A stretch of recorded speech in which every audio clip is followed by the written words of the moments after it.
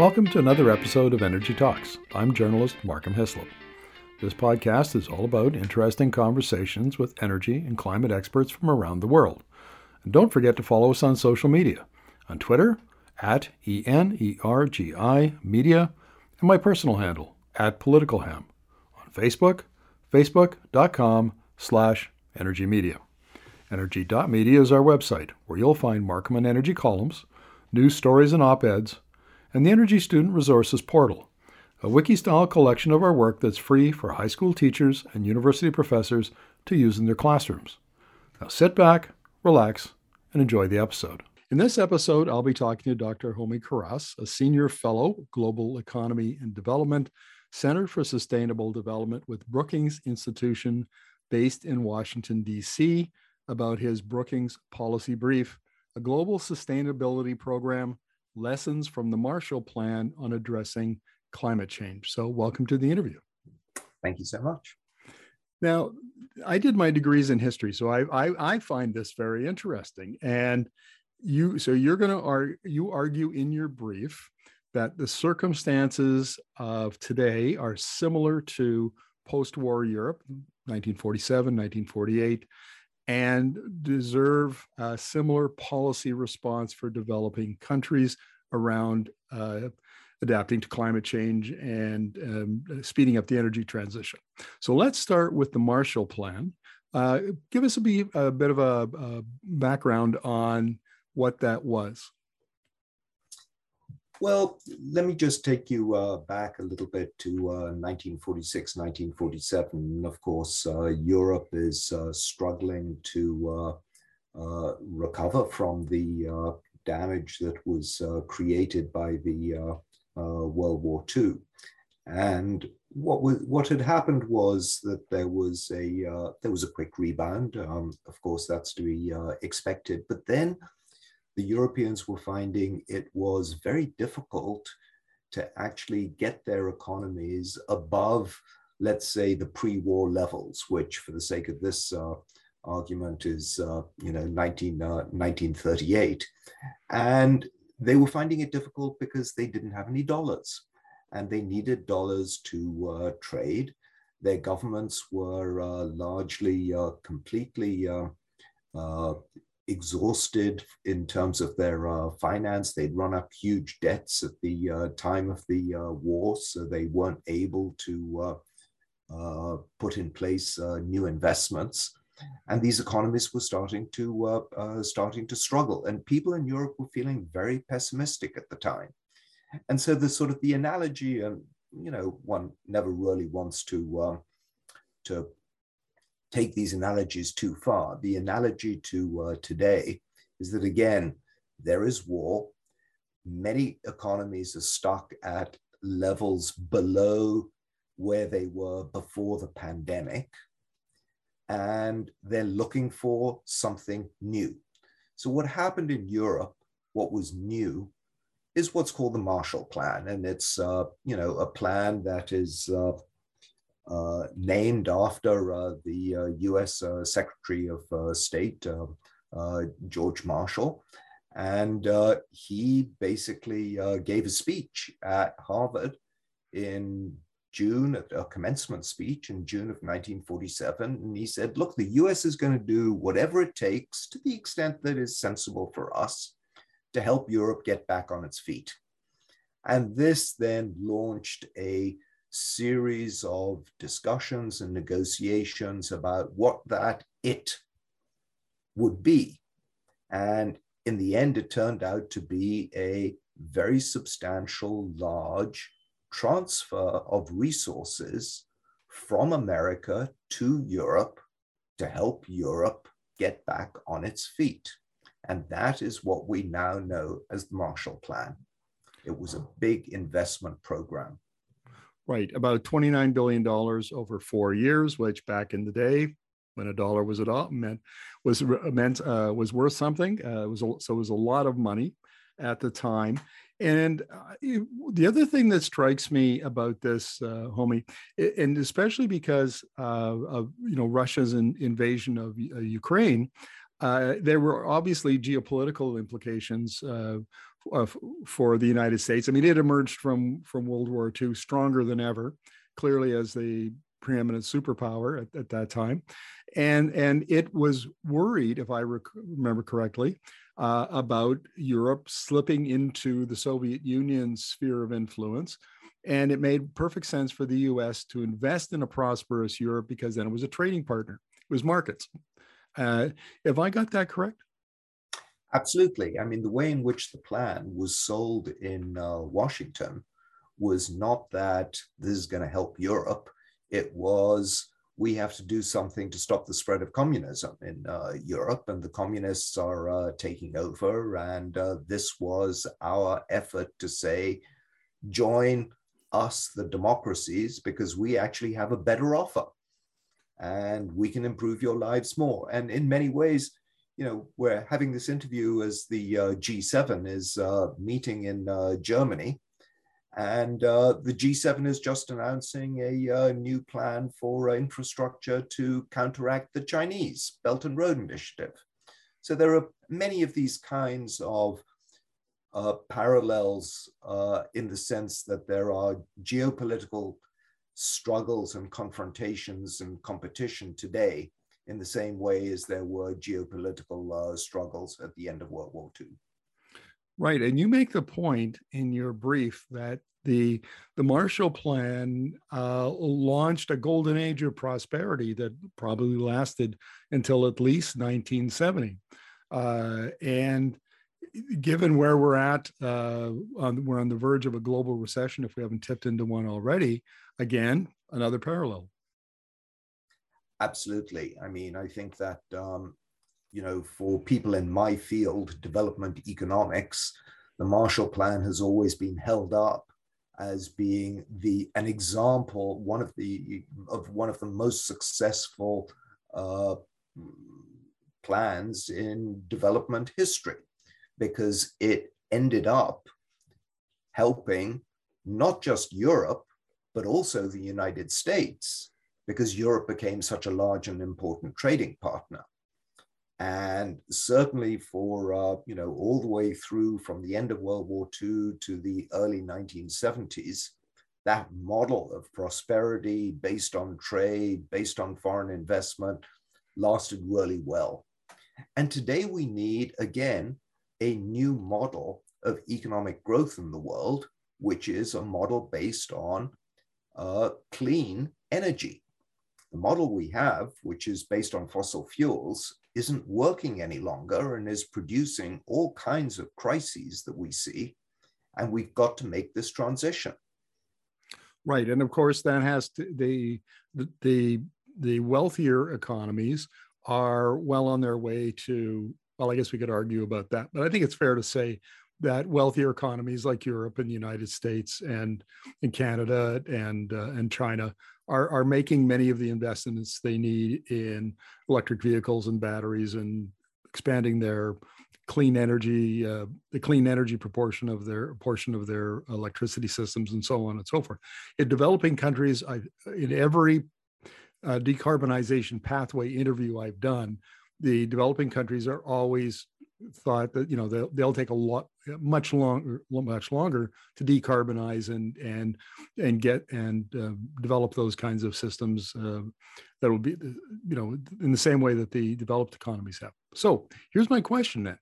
The Chinese have the Belt and Road Initiative, and so they're busy investing in various economies to tie those countries into the Chinese economy's Chinese sphere of influence. Can we then see that there might be, you know, the G7 interested in doing the same thing for like Latin America, or for, you know, other in different parts of Asia, to counteract the Chinese, and therefore it makes a lot of sense to push the decarbonization, the clean energy agenda, because it has geopolitical implications as well. Sure, and the G7 is trying to do that, and you know, has come up with a plan on a new infrastructure facility. The problem is that as yet they haven't put any serious money behind it, and infrastructure is expensive. So it's great to have a plan and say, we're going to support you to have the highest standards of new green infrastructure. But if you don't put any money behind it, the other plan, the Chinese plan, starts to look that much more attractive, because the Chinese come in and say, look, we're not just going to give you the money. We're going to give you the money. We're going to give you the workforce. And by the way, we actually know how to build infrastructure because we've just done it all through China. You want to take a look? Come and see.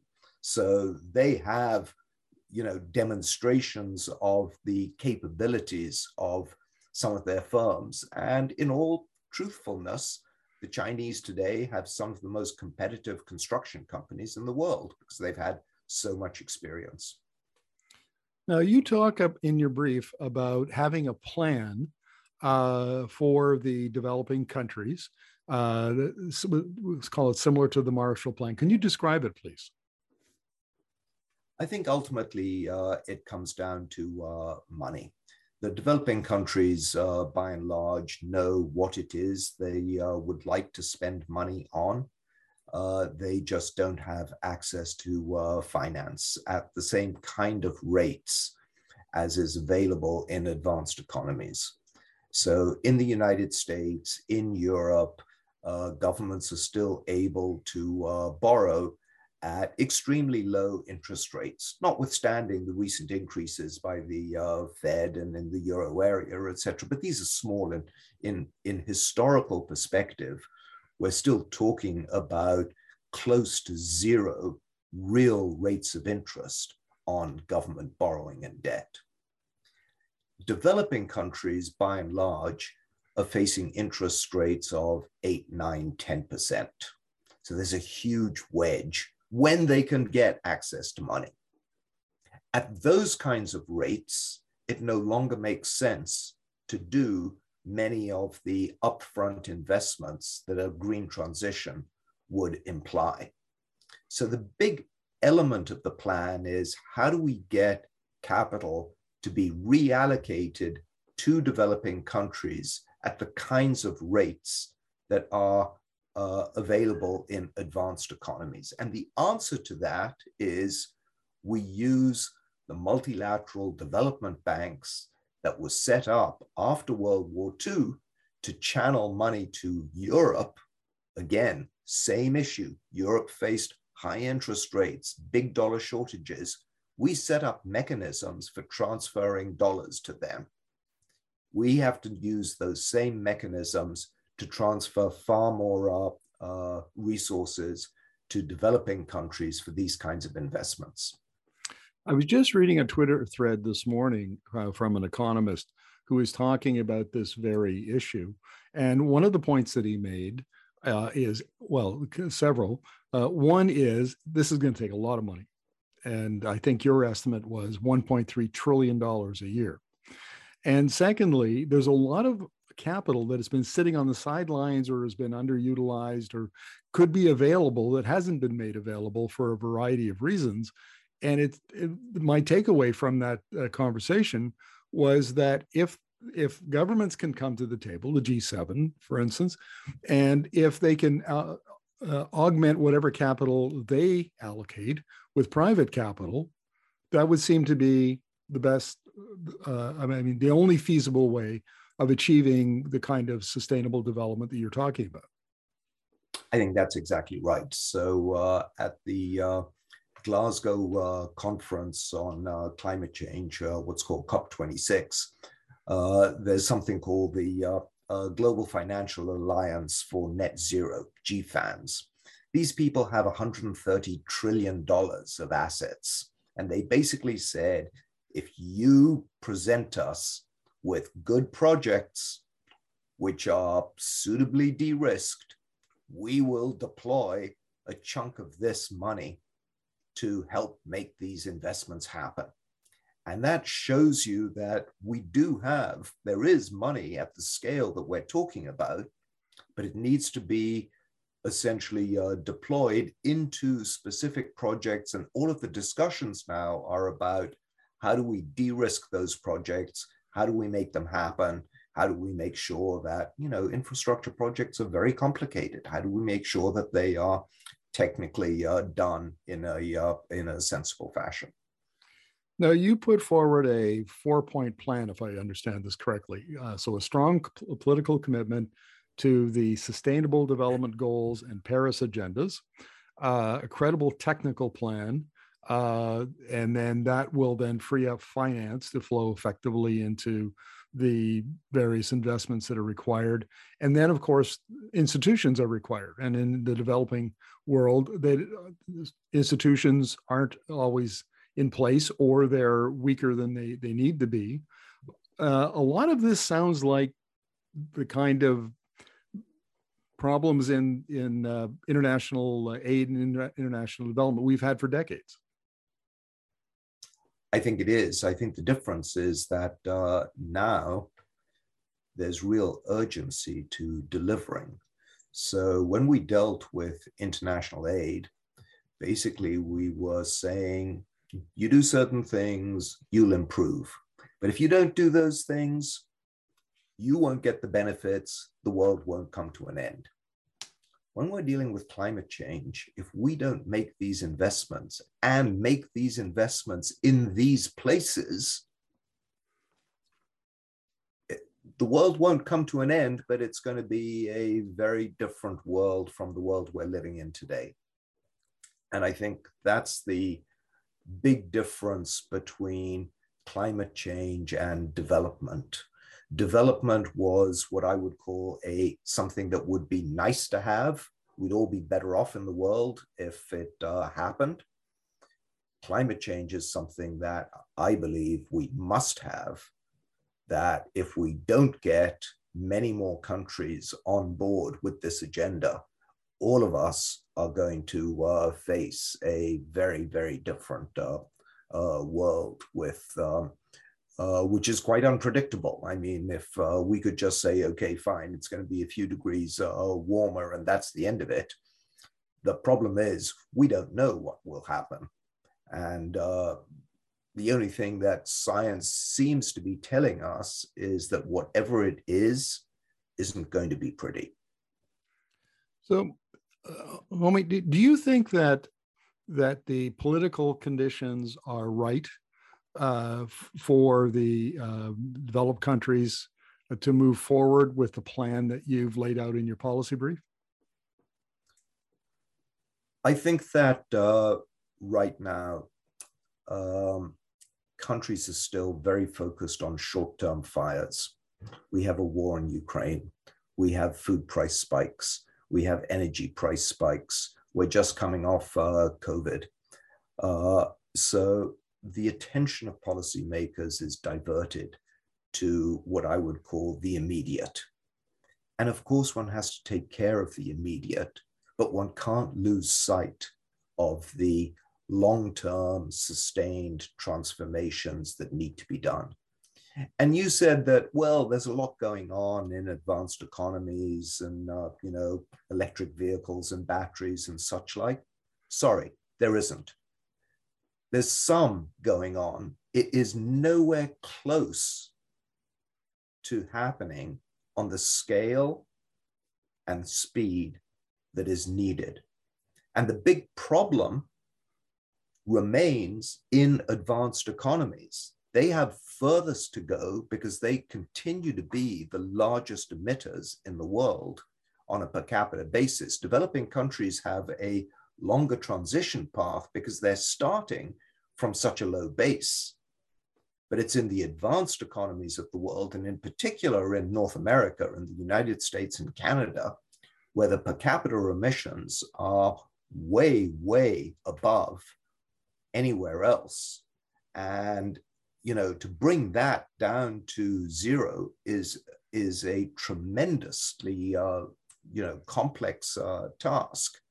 So that is really where we are today. So I think the political conditions are starting to align, but the real urgency and recognition and commitment to go down this path and stay on this path over the decade or 2 decades for the transformation to be completed is still a big challenge. One of the ideas that caught my attention in your brief is that we need to change the narrative. And here at Energy Media, for a number of years, we've been writing and interviewing about energy narratives, climate narratives, how they need to change, why they're not changing, the impact, the effect of the incumbent actors on impeding changes to narrative. So I was very interested in that.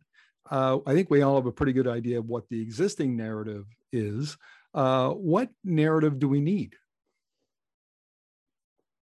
So I think the existing narrative is, look, we have a growth path, but it's producing these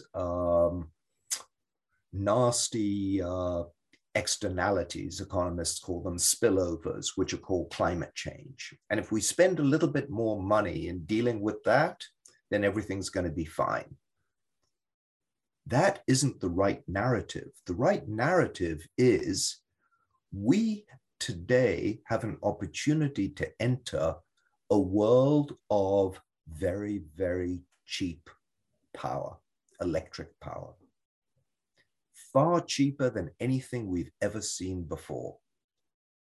That world offers a tremendous array of opportunities, growth opportunities. That's the world that we have to get to, and we should get there fast. And this notion that we're not trying to avoid some costs of climate change.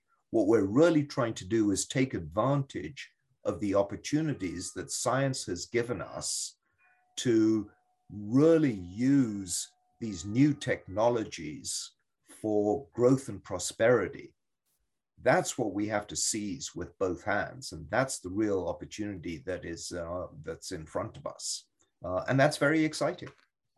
Now, a couple of weeks ago, I interviewed Professor Werner Antwiler, economist at the University of British Columbia, and we were talking about Schumpeter's waves of innovation. And so his argument is that we are now entering the sixth wave of innovation, sometimes called the fourth industrial order or industrial revolution. And we're already seeing in the 2020s this tremendous disruption in a wide range of industries, including the power sector, including the transportation sector, and we'll soon see them in things like industry and buildings. And so that seems the conditions that are required to do the kind of rapid switch that you're talking about seems to be falling in place. Mm-hmm. And so if perception of things is accurate, then essentially everybody's racing to find their place to be competitive in this new restructured economy based on low cost clean electricity and low carbon fuels like hydrogen and others. And it seems like if there's ever going to be an opportunity to implement your plan and to achieve the goals that are required, a period of disruption is the time to change the narrative and move things forward. Is that a fair observation? I think that's exactly right. And the only thing I would add is that in many cases, when there are these kinds of disruptions, we rely on individual actors to do a number of things. And then, if you will, the best idea emerges as being the solution. Here, when we're talking about these kinds of very big transitions, we need governments to play a guiding role. So, the simplest example is that if everybody comes out with an electric vehicle, but everybody needs a different plug to charge it, then their particular car, that's going to be very expensive. But if the government comes up with a standard, then the whole process moves much more smoothly. And the government may need to put in place an infrastructure of charging stations and pass new regulations to for various kinds of things. So there's a certain degree of coordination that's required. But then what we really need is the energy and innovativeness that comes from private business, and that's one reason why we've got a chance at any of this. It's because private business is seeing these opportunities. They're not shying away from it, and they are putting huge amounts of money towards being the first one. I mean, if you solve the battery problem today, you're going to be a very, very rich entrepreneur. Well, Omi, this has been a fascinating conversation, and I'm not sure if I come away from it more or less optimistic, but I think that the ideas that you've laid out in your policy brief for a plan for the developing countries, we'll be watching to see what the G7 does in the next little while and whether or not we see them moving in this direction. So thank you very much for this. Thank you so much. It's been a pleasure.